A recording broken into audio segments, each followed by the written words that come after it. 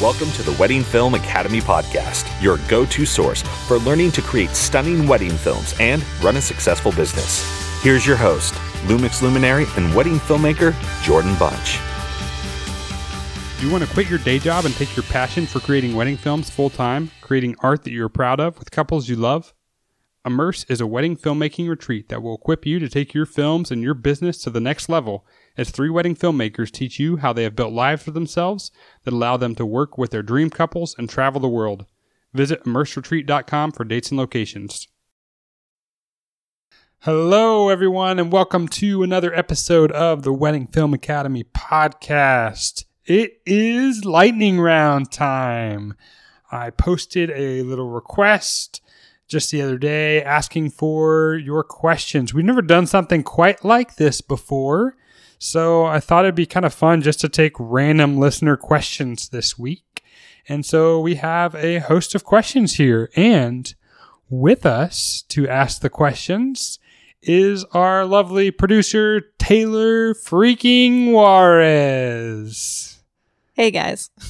Taylor, thanks for joining us. You get to edit yourself this week. How wonderful is that? It's very meta. Very meta, I guess. Yes. Awesome. Well, I think, Taylor, maybe just first, before we start the lightning round, you've had some exciting stuff going on in your life lately. You just made a freaking movie. Tell me about this. So I've been working for my friends who own a production company that they started here in Austin for a couple of years now. And I previously had made a web series with them, which was really fun. And it was a great learning experience for all of us. And one of my friends had just written his first feature film, one of the 2 of them. And so we just spent the last 3 weeks shooting that feature. And it was quite the wild ride. But I am so excited for this story and the amazing cast and crew I got to work with. And I'm just really excited to see the film be edited and the festival run we're going to go on. So I'm super pumped about that project. Awesome. Pretty cool. I was excited for you, but it was a major bummer having you work from a distance rather than at the studio. So frankly, I'm glad that's over with and we can move on with life. Yes. Well, how about kick us off? What's our first question? So the first question is from Antoine from Indianapolis. How do I make $1 trillion? $1 trillion. Great question, Antoine. I guess there's 2 primary ways that you could do this. One is if you create an epic volume brand. Just kidding. I haven't made anywhere close to that.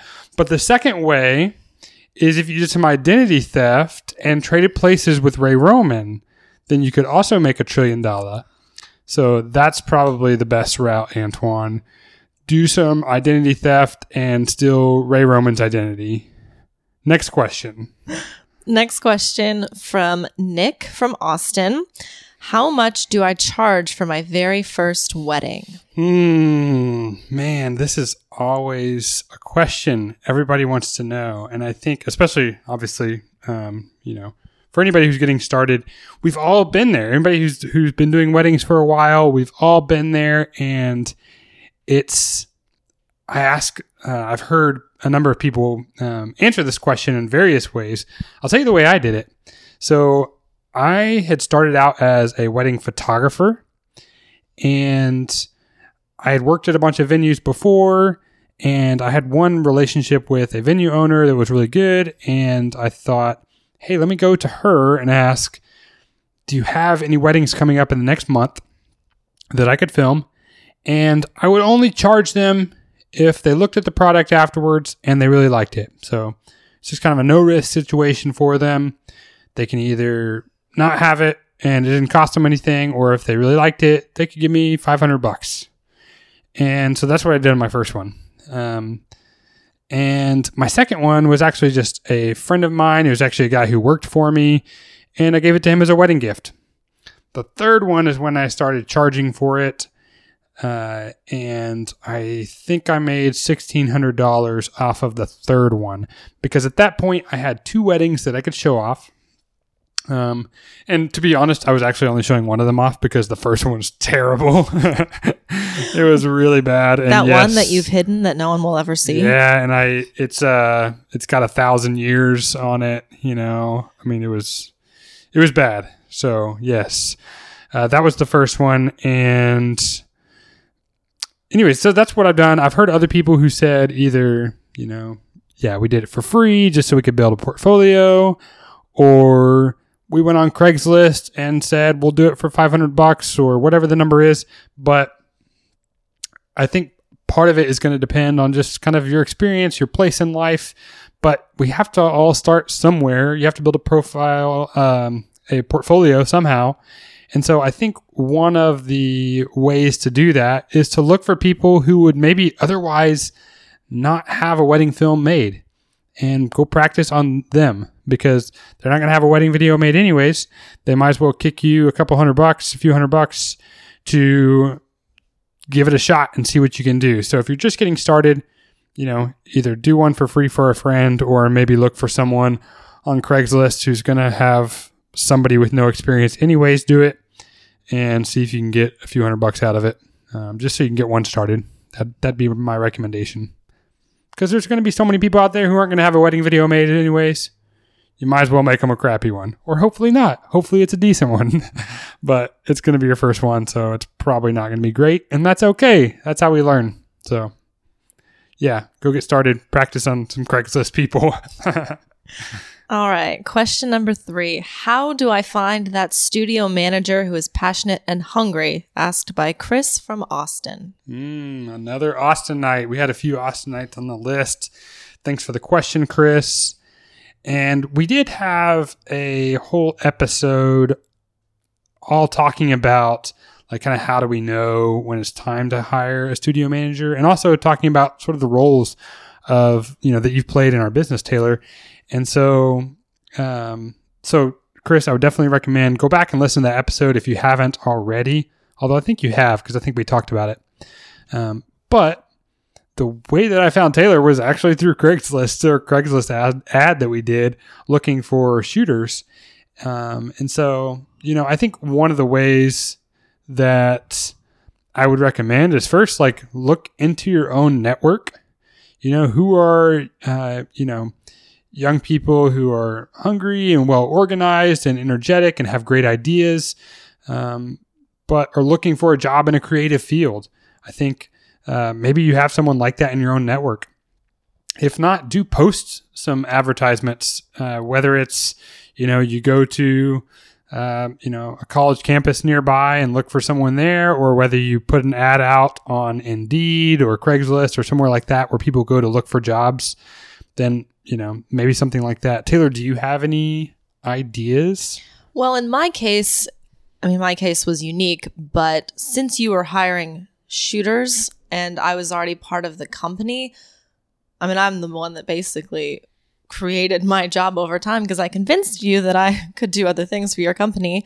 But I think it's a unique place where I am because not only do I just work in the office, but I also shoot weddings. So I'm able to be on both sides of it.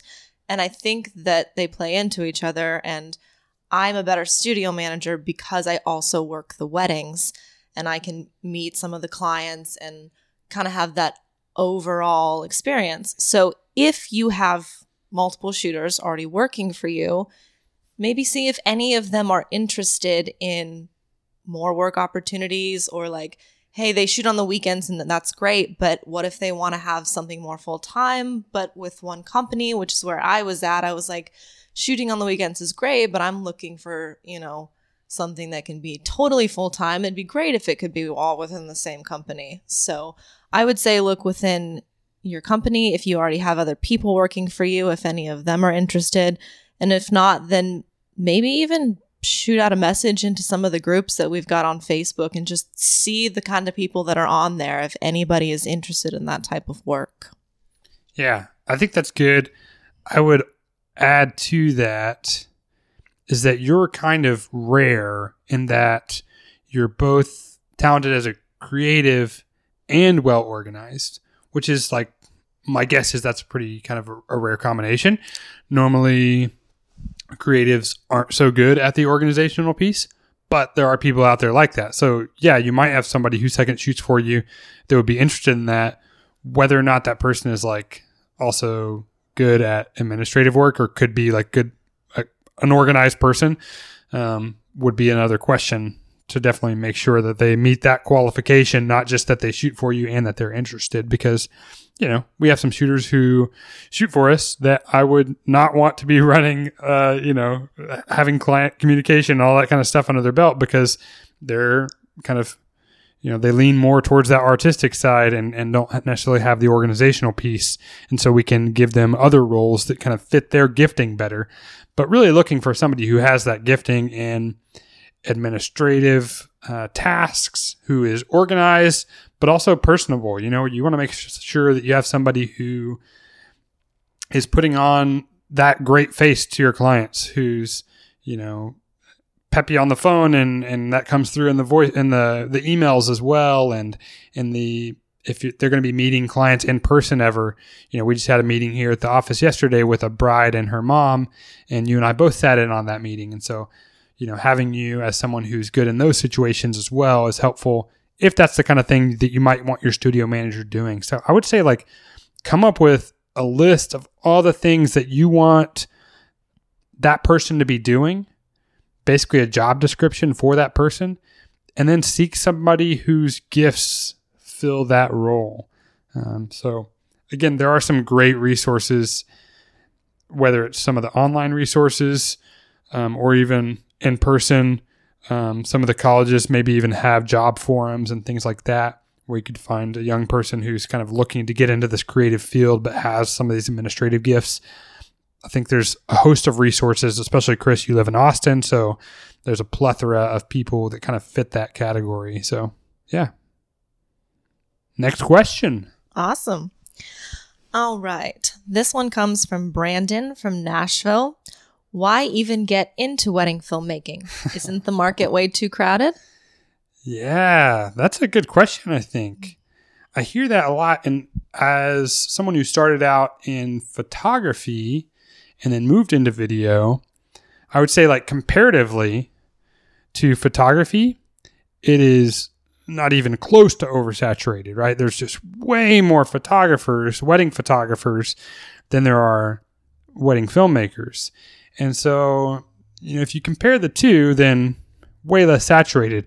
Although, I guess you have to factor in the fact that not everybody has a wedding videographer at their wedding, but pretty much everybody's got a photographer at their wedding. So, maybe it balances itself out. Although I think we're definitely seeing that there's a growing trend where more and more people are having a wedding videographer, where it's definitely becoming more rare that you don't see one at a wedding. That's what I hear when I talk to some of my planner friends and that kind of thing. So, yeah, but there is certainly some saturation. I think when you I guess, what was the question exactly? It was, why even get started? So if you're in that place where you're just kind of getting started and trying to figure this whole thing out, the reason to get started is because you love filmmaking, is because you want that creative outlet. It's because you're passionate about making films, and maybe even you're passionate about making wedding films. Wedding films are amazing. I mean, we get this opportunity where we're thrown into this situation where there is a great story to be had there. There's already this story that has been fully developed for us about this couple and these two families coming together. And we have people who are in a situation where they're looking the best they've ever looked in their life, and they're wearing, they've got, spectacular clothes on, and they've decked this venue out to the T's. And so I think, like, we're put in this awesome situation to be able to make really incredible films because all this stuff has already been set up for us, and we just kind of have to go in there and document that and then figure out how we're going to craft a story later. So, like, it's a really cool field to be in. And so that's why you would want to get involved in this field, is because it's It's awesome. And while it may be saturated, depending on your market and that kind of thing, of course, too, who's to say you can't rise above and become the cream of the crop? And so I think if you're passionate about this, if you're excited about this, and you want to put in the work that goes into making awesome films and running a successful business, you can make a great career and a great living off of this, as well as feed that, feed that creative side in you that just needs to be fed. So, man, just go after it. I, as someone who is running my own business and is in a market that has a ton of wedding videographers here in Austin, I still encourage other people, hey, get into it, man. It's awesome. I'm not worried about the competition because we're doing everything we can to stand out among the crowd, but also because there's tons of weddings to be had here. And, there's plenty of, most people aren't going to do more than, 20 to 30 weddings in a year. There's plenty of weddings for them to come and take another 20 or 30 out of the market. That's fine. Join us. Come to Austin. We'll duke it out together, and it'll be awesome. So, yes, make more wedding films. Go full time. All that. Do it. Definitely. All right. Next question from Anthony from Pasadena, Maryland. Do you think paid profiles on The Knot and Wedding Wire are worth it? I generate a fair amount of inquiries from these sites, but I'm wondering if I'm wasting money to be a sponsored vendor. Great question. Another question that I feel like comes up in the forums all the time. So in your case, Anthony, you have done both Wedding Wire and The Knot. I've also been in both worlds at different times. So I would say if you want to figure out if it's worth it to you, go and dig through the weddings that you've actually booked and figure out which ones came to you from the Wedding Wire and from The Knot, and do the math yourself. See if it was worth it. I would also say, let's say, a lot of people, when they're asking, is marketing in different areas worth it? A lot of people I hear talk about it in terms of did I break even? I think that's a really bad metric. If I spent $3,000 for The Knot, did I break even? Did I book $3,000 worth of jobs? And if so, then okay. That's a terrible metric, because all that means is that you worked just to be able to be on this website. You got no gain from it. So definitely don't use that as your metric. But look at it and figure out, did you make a good, healthy profit from it? Also, I think one of the important ways to measure this is to say, how much did I pay for this marketing, and how many weddings did I book from it, and, divide it. So basically figure out what your cost of client acquisition was. You may have other costs, if you have a studio manager who's running things for you and those kind of things. If you have a client management software that is helping you to market to those clients on an ongoing basis, you have other costs associated with it. But figure out basically, if you spent $3,000 on The Knot and you got 10 clients from it, then you had a client acquisition cost of $300 per wedding that came from The Knot. And so then you have to decide if that's good for you or not. Maybe that's a great number for you and you're happy with that and you're booking enough on that job to still make plenty of profit on that. And if so, keep going for it. If not, if you feel like that number is not acceptable, then maybe pursue some other opportunities. Maybe dig into, how can I advertise on Facebook? How can I advertise on Google? Maybe I should spend that money on bridal shows. And each of these things are going to be different for different people, but I think that's the main question to answer is, what is my cost per acquisition of client?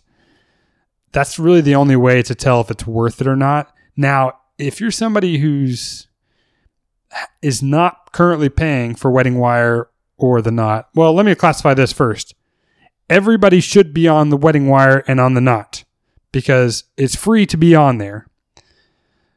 but the free profile is probably not going to get you much, but you might as well be on there because it's free. So it just takes, half an hour of your time to be on there. So you might as well sign up for the free account. It can't hurt with SEO and whatnot. And it's not a bad place to store some client reviews and that kind of thing either. But if you're going to go for a paid spot, it's really just going to depend on your market. For us in Austin, in the wedding videographer side, we've played with both, and we've been in the very top spot, like the spotlight ad, where we're always on either the top row or the second to top row. And we found that in our market, Wedding Wire is just not that good. And so we actually just dropped them this year. And the Knot is fantastic for us. The other question is, like, what price point are you at? Because the Knot was fantastic for my volume studio and not so great for my boutique studio.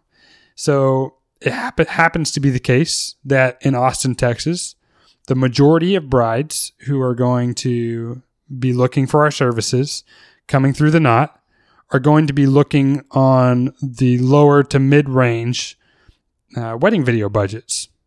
Now, that may be completely different in your city. Maybe in your city, Wedding Wire is super popular and it's super popular for high-end brides. I kind of doubt it, but it's possible.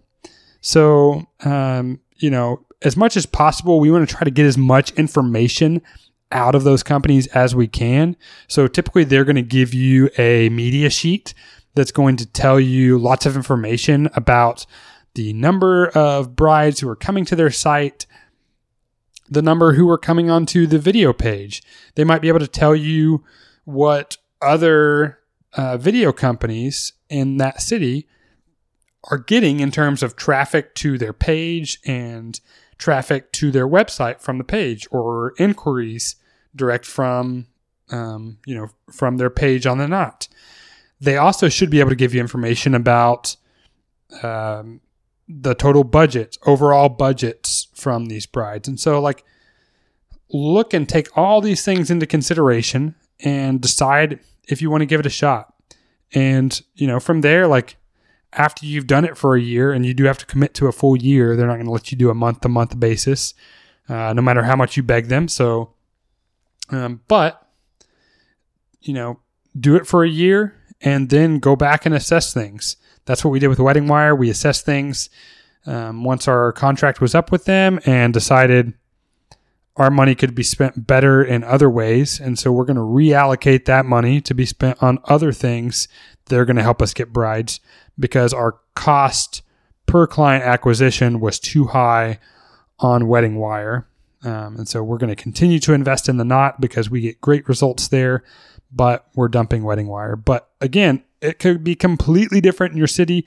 I hear so many people saying just the opposite, that the Knot is worthless to them and Wedding Wire is fantastic, or tons of people saying both were worthless. So it's just random. There's not a one-size-fits-all answer to that question, but it is a great one. I think it's an important one because brides are going to those locations. You just got to find out if it's your bride or not. Long answer to a short question, but it's a good question. Well, I'm a firm believer in the Knot, especially for our volume brand. I mean, just today alone, we got 5 leads from the Knot. And a lot of those leads that I respond to will respond back within even the same day and be like, oh, awesome. Glad to hear you're available. Let's talk more. So the Knot has definitely been an amazing resource that I've gotten to use in my studio manager role for our company. Is running your business taking away from the time that you have to make better wedding films? Do you feel disorganized? What happens when a hot lead goes cold after your first email response? Do you have a system in place to stay in contact with them? Do you find yourself asking, where was that bride's phone number again, and have they paid their invoice or not? Which package did they get, and what are their deliverables? How organized are your financial records when it comes to tax time? Wouldn't it be awesome if you could afford $40,000 or $50,000 to pay someone to take care of all this extra stuff for you? I've got an idea. How about you sign up for 17 Hats and pay just $300 a year to let their amazing online software take care of all of this for you? Before I got 17 Hats, I was buried in a sea of unorganized emails, spreadsheets, bank statements, receipts, sticky notes, Google Docs, and more. I was letting hot leads go cold because I couldn't remember who to stay in contact with. I was spending weeks trying to get my tax records organized from my accountant. It was awful. And now I pay 17 Hats just $300 a year, and they do all of that for me. It's like having a full-time assistant working around the clock on your business, making sure that everything is organized, invoices are paid on time, and making you look like a real pro to your clients. And now, 17 Hats is giving you an amazing offer. When you use the link at the top of our website, weddingfilmacademy.org, you'll get 15% off the list price, and it's a great way for you to help keep us making great content each week for you. If you want to learn more about 17 Hats, go back in the archives and listen to the podcast that we did with them. We actually got to chat with the CEO and one of the VPs of 17 Hats for an hour. So definitely go back and listen to that podcast as well if you want to learn more. Thanks a ton. Let's get back to the show. Okay, next question. Another Austinite, Kevin, asks, what is your opinion on branding using your name versus using a company name? And how does this affect client perception? That's a really good question. And I think one I can speak to well because I have both of these type of companies. In fact, we're launching a third company in the video space right now. So if you're a longtime listener, you already know this. But for those of you who are new, I own Jordan Bunch Productions, which is a high-end boutique wedding, primarily wedding brand that does both photo and video. We have Ladybird Studios that does both photo and video, and our goal is high volume. So our price, we have prices ranging from kind of low to the mid-range market for a wedding video. I think we're averaging around $2,300-$2,400. With like basically nobody books below 2,000, and a little bit higher on the photo side. And then I'm starting another corporate brand called Film Mavericks. So again, nothing with my name in it. But I think there's a lot of reasons why you would do one or the other. So if you are trying to create a company that is exclusively you, and you believe will be exclusively you or you and a second shooter indefinitely, then by all means, just give it your name. I think there's nothing wrong with that. You know, that was the choice I made. I also did not anticipate doing what I'm doing today. And so that was the reason why I created these other brands, is because there came a point in time in my life where I realized I wanted to grow something beyond myself. And there was a ton of reasons why we created Ladybird Studios, but a big part of that reason was A, filling a hole in the market that we saw for quality wedding films at a more affordable price point, and B, for helping out young aspiring filmmakers who wanted to get started in this industry. But as you all know, there's huge barriers to getting started. And so like you might have to go for 3 or 4 years before you're shooting more than 3 to 10 weddings in a year otherwise. And that's going to take a long time to get any good at it. So we've been able to create an outlet for that. And also I love being in that teaching coaching relationship with these people. And so I love that aspect of it. But also I saw an opportunity to be able to create income in a situation where, you know, I got sick. I had some sort of injury, and I could continue to provide for my family, apart from my own fragile human body. And so, you know, that was a big part of the reason why we created a brand that was bigger than myself. So there's pluses and minuses to all of these things. I will say, if you're going to create a brand with your own name on it, clients are going to expect that you're the one who shows up. So for me, if a client hires Jordan Bunch Productions and I send my crew rather than me, they are probably going to be disappointed. Even if I had a crew that was better than me, even if they were all more talented than I was, they were better shooters or whatever the case is, they're still going to be disappointed because Jordan Bunch didn't show up to do this job. So I think that if there's a possibility that you're going to be in situations where you want to send other shooters out, I think it's worth considering coming up with a different name beyond just your own. I know a number of people who've created brands with their own name who've gone back and changed it later. That's difficult to do a rebrand. But there's also wildly successful studios who base their company around their name. One of my good friends, Jonathan, he has a company, Jonathan and Kay, him and his wife. Of course, you all know Ray Roman, who's been on here on the podcast before. Rob Adams Films. A lot of these people who produce amazing work and have very successful businesses that run under their own name. So I don't think it's necessarily a bad thing, but it's certainly worth considering if you plan to go beyond yourself. Now, I will say there are also studios who have been able to figure out kind of a route where they still have their name on the company, but they have associate shooters. And so people can hire their company at a little bit lower price point and get an associate shooter who's been trained up by the person whose name is on the company to go shoot for them as well. So there's always exceptions to every rule.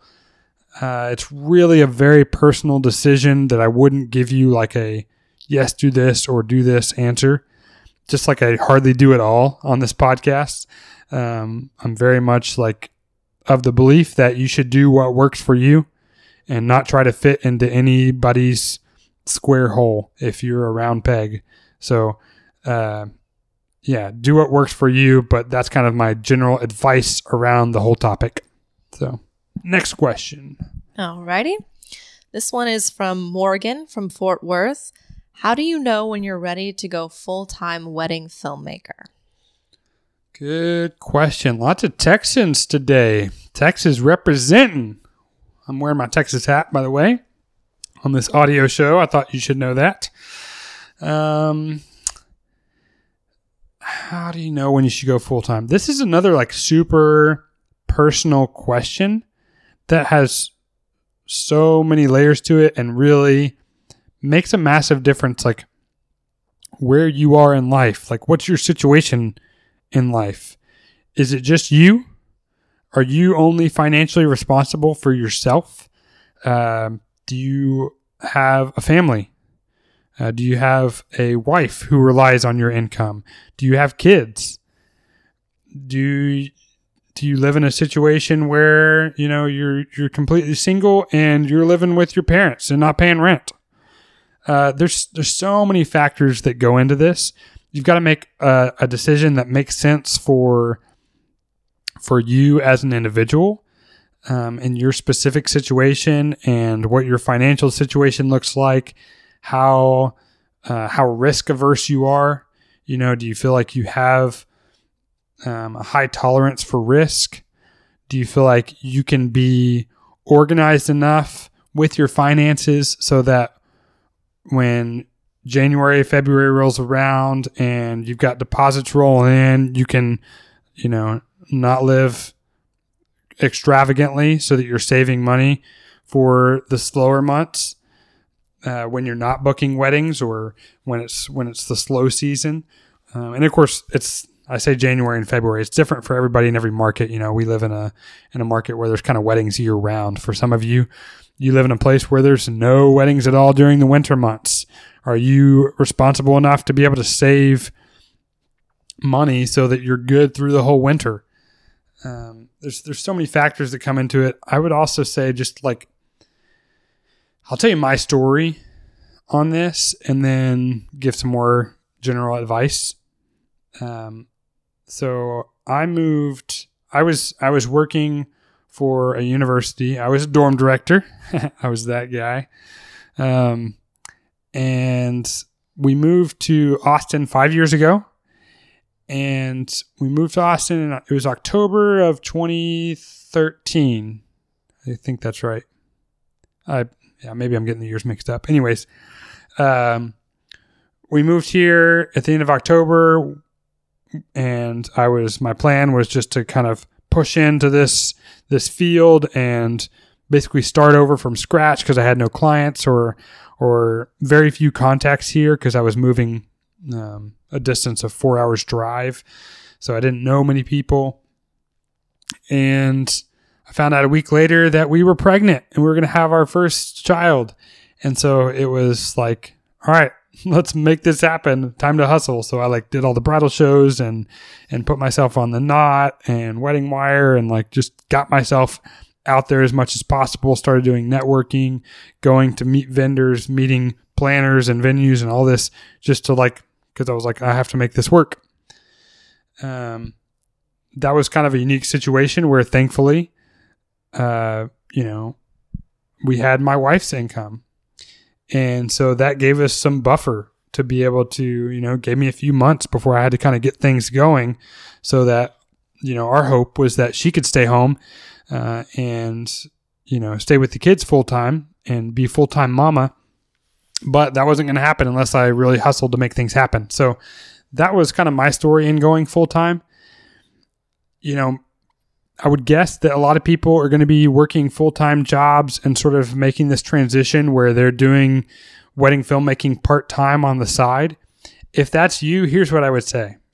Continue as you're working your job, continue making sure that you have some really nice savings into place. Put as much away as you can into two things: paying off debt and putting a lot into savings. If you can do those things, and you can, especially if you can get yourself completely out of debt before you start this, boy, that would be fantastic. If you have student loans and some of those other things.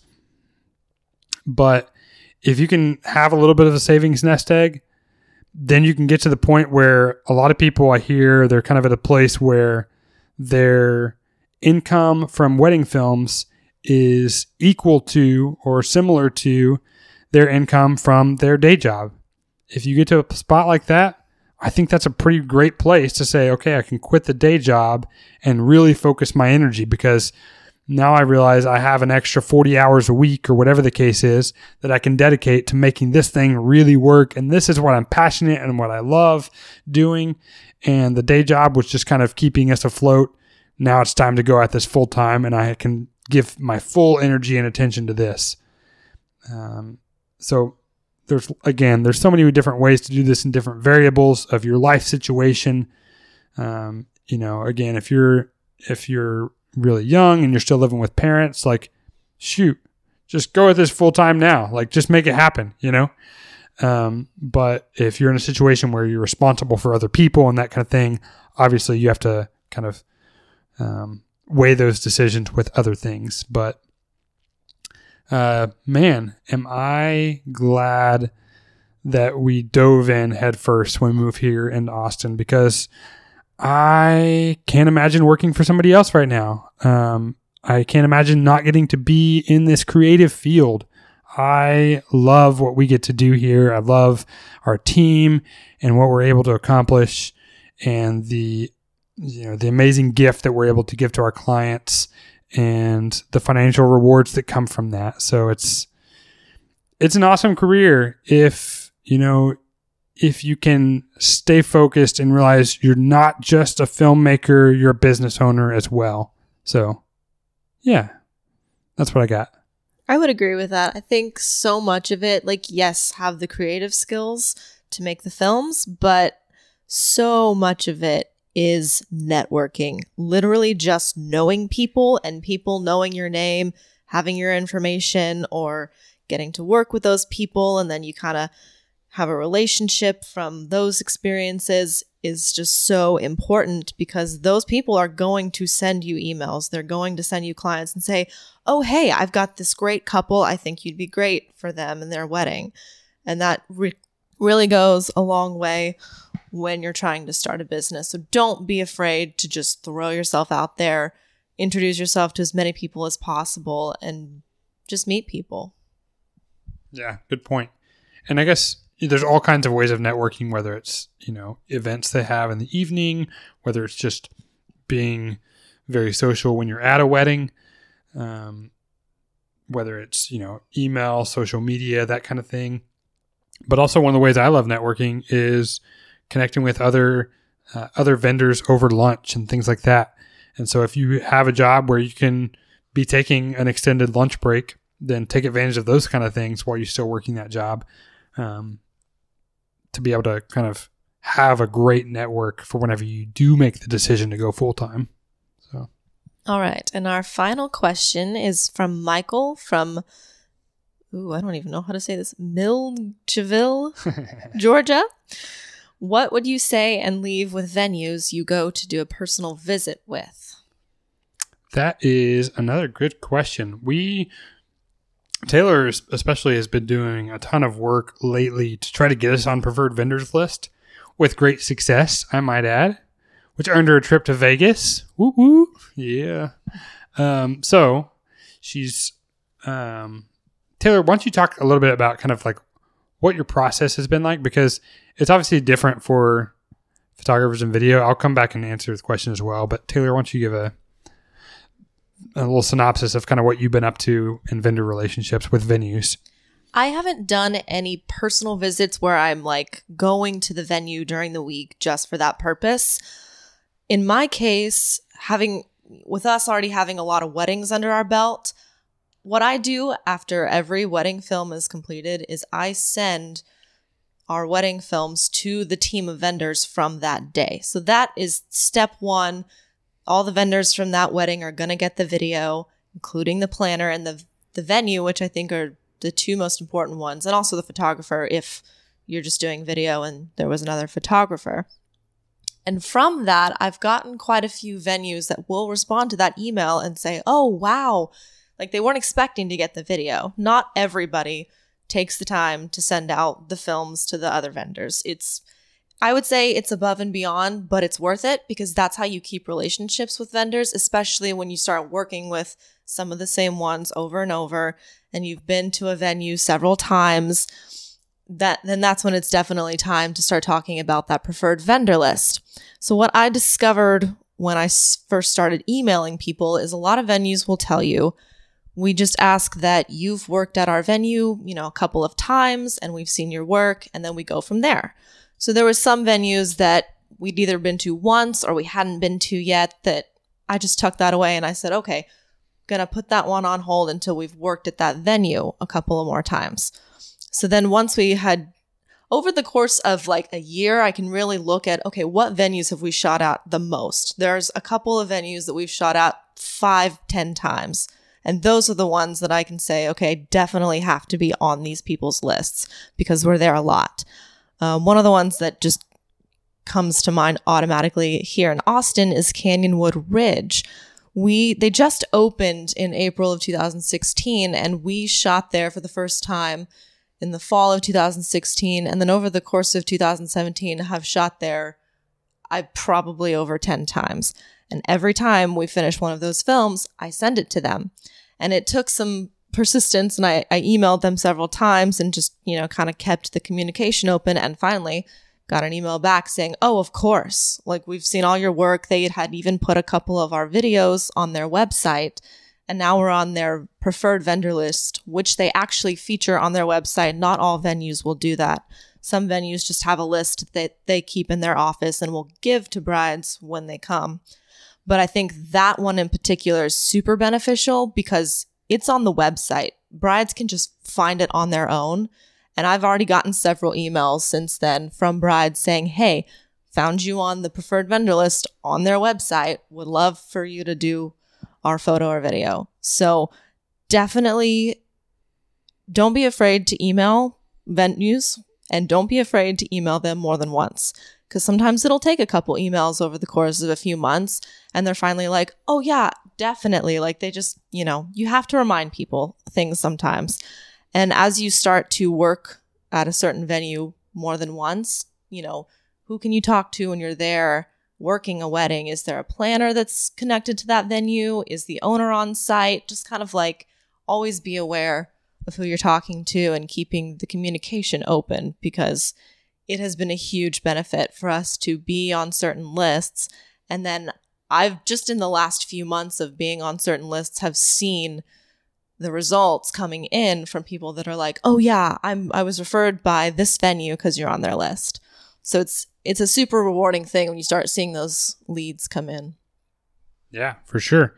And like with them, we've definitely seen like a growth in leads since we've been on their vendor list, but we were already seeing a lot of leads come from them just by virtue of them hosting their videos on our site, even before we were technically on their vendor list, because people went to their site, they looked at the videos that were there that we had posted or that they had posted from ours, and, they found us that way. And so there's a lot of venues who would love to have your content and don't. They don't have any videos, or they have very few videos of weddings at their venue. And so like, even if you're not on a vendor list, if you can get them to share on their social media, your video, if you can get them to share on their website, especially, then that's going to be a huge deal for you, even if you're not on their preferred vendor list. I will say the other thing that I have a lot of vendors and planners ask me for on a regular basis is for updated pricing. A lot of them I've sent the pricing to before, but they'll want an updated one, or just to make sure they have it current.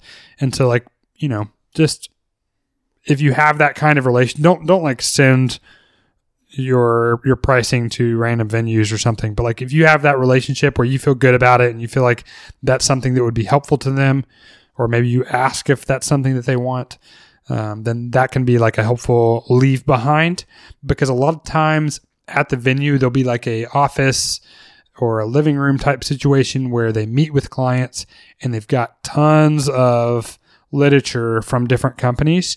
And so if they have that info there, then you sort of, even without asking to be on the preferred vendor list, you've got your stuff there. And so you're sort of on the list without even having had made that request.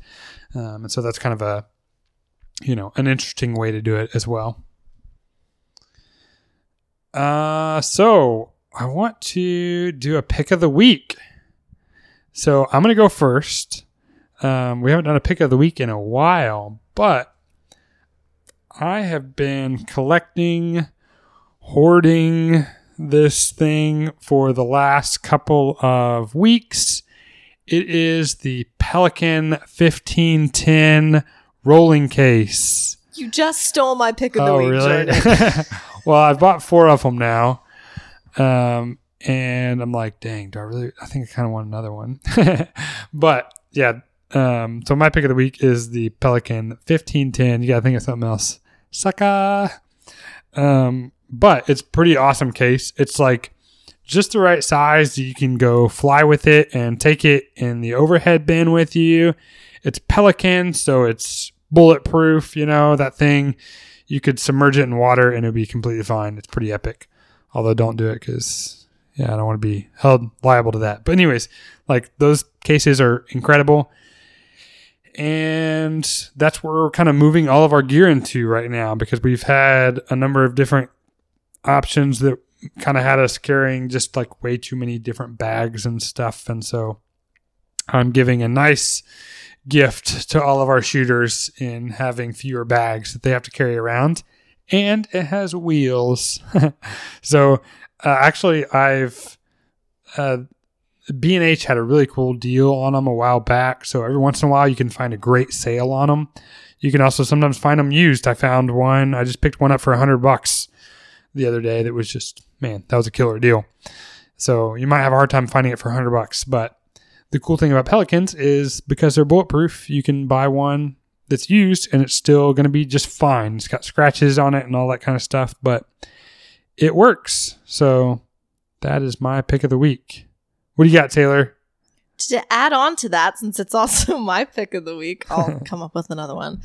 but I just reorganized all of our gear into one of them this morning. The one that you bought that already had some dividers in it, which worked perfectly. The kind that you can kind of switch around the section that's got Velcro.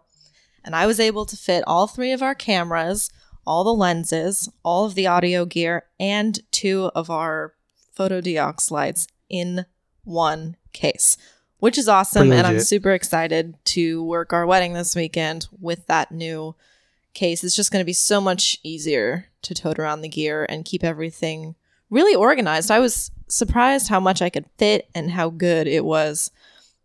What are you doing? Sorry, I'm waving my hand around. I'm giving her another idea for a pick of the week.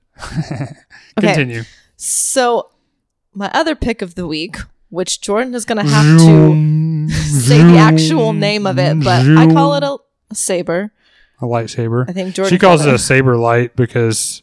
lightsaber, saber light, same thing. Nope. Not the same thing. Fine. The lightsaber, which is formerly known as... the Yongnuyo YN360. But yeah, it's super lightweight, easy to transport, and can pretty much dial into any color under the sun.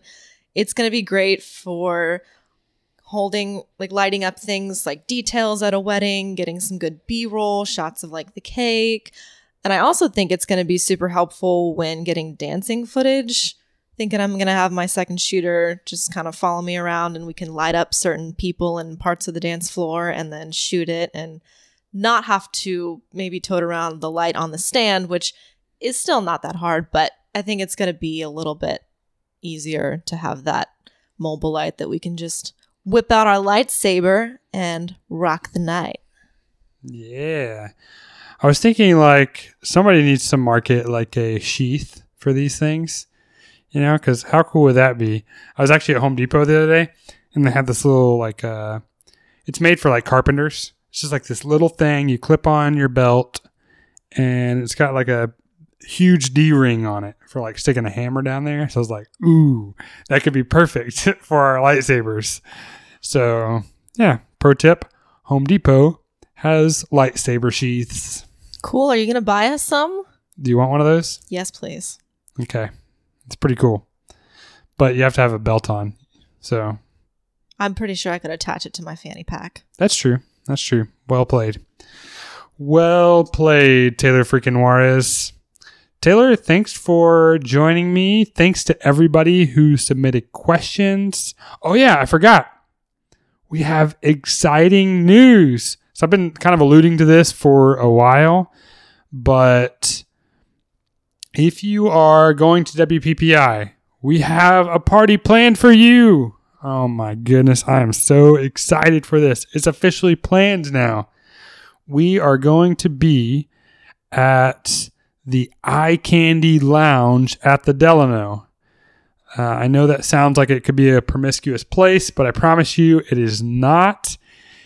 It is the Eye Candy Lounge at the Delano. The Delano is actually right next to, it's actually part of the same hotel chain as Mandalay Bay where the conference is. And so it's like basically on the same campus, but it's called the Delano, named after one of our former presidents, Franklin Delano Roosevelt. Fun fact. But we are going to meet there on Tuesday night at 7 o'clock. It's going to be the pre-party to the huge WPPI party where they have like this epic DJ and dancing, and it's crazy.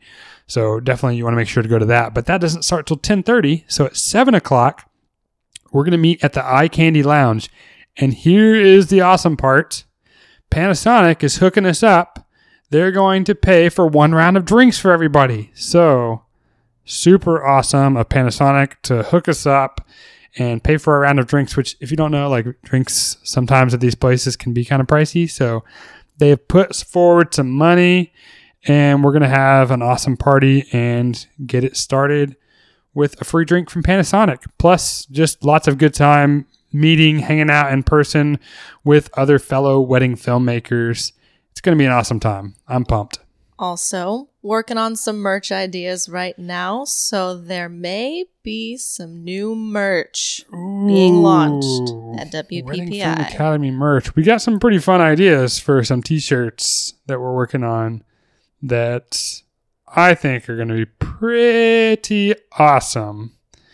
Definitely inside joke material that probably mostly only wedding filmmakers are going to get the humor behind. But you're still going to want to wear this shirt because it's going to be freaking awesome. So definitely stay tuned for updates on all of that stuff.